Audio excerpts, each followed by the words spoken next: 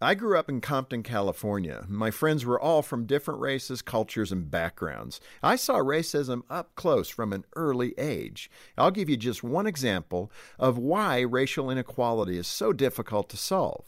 We all believe the world's problems exist because of everybody else. We all have the potential to lie, cheat, and mistreat other people, yet none of us feels responsible for a world that lies, cheats, and mistreats other people. We blame everybody else for the world's problems, and conveniently, we expect everybody else to solve them.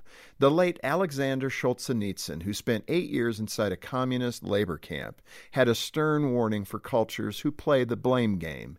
He said if it were easy to identify evil people, saving society would be easy. Just separate the bad people from the rest of us.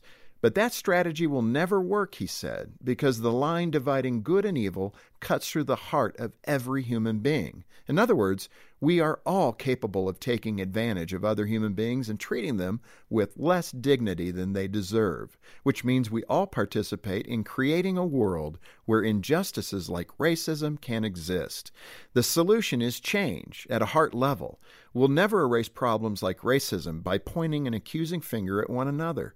We can only create a world of love and hope by becoming people of love and hope ourselves. For Focus on the Family, I'm Jim Daly.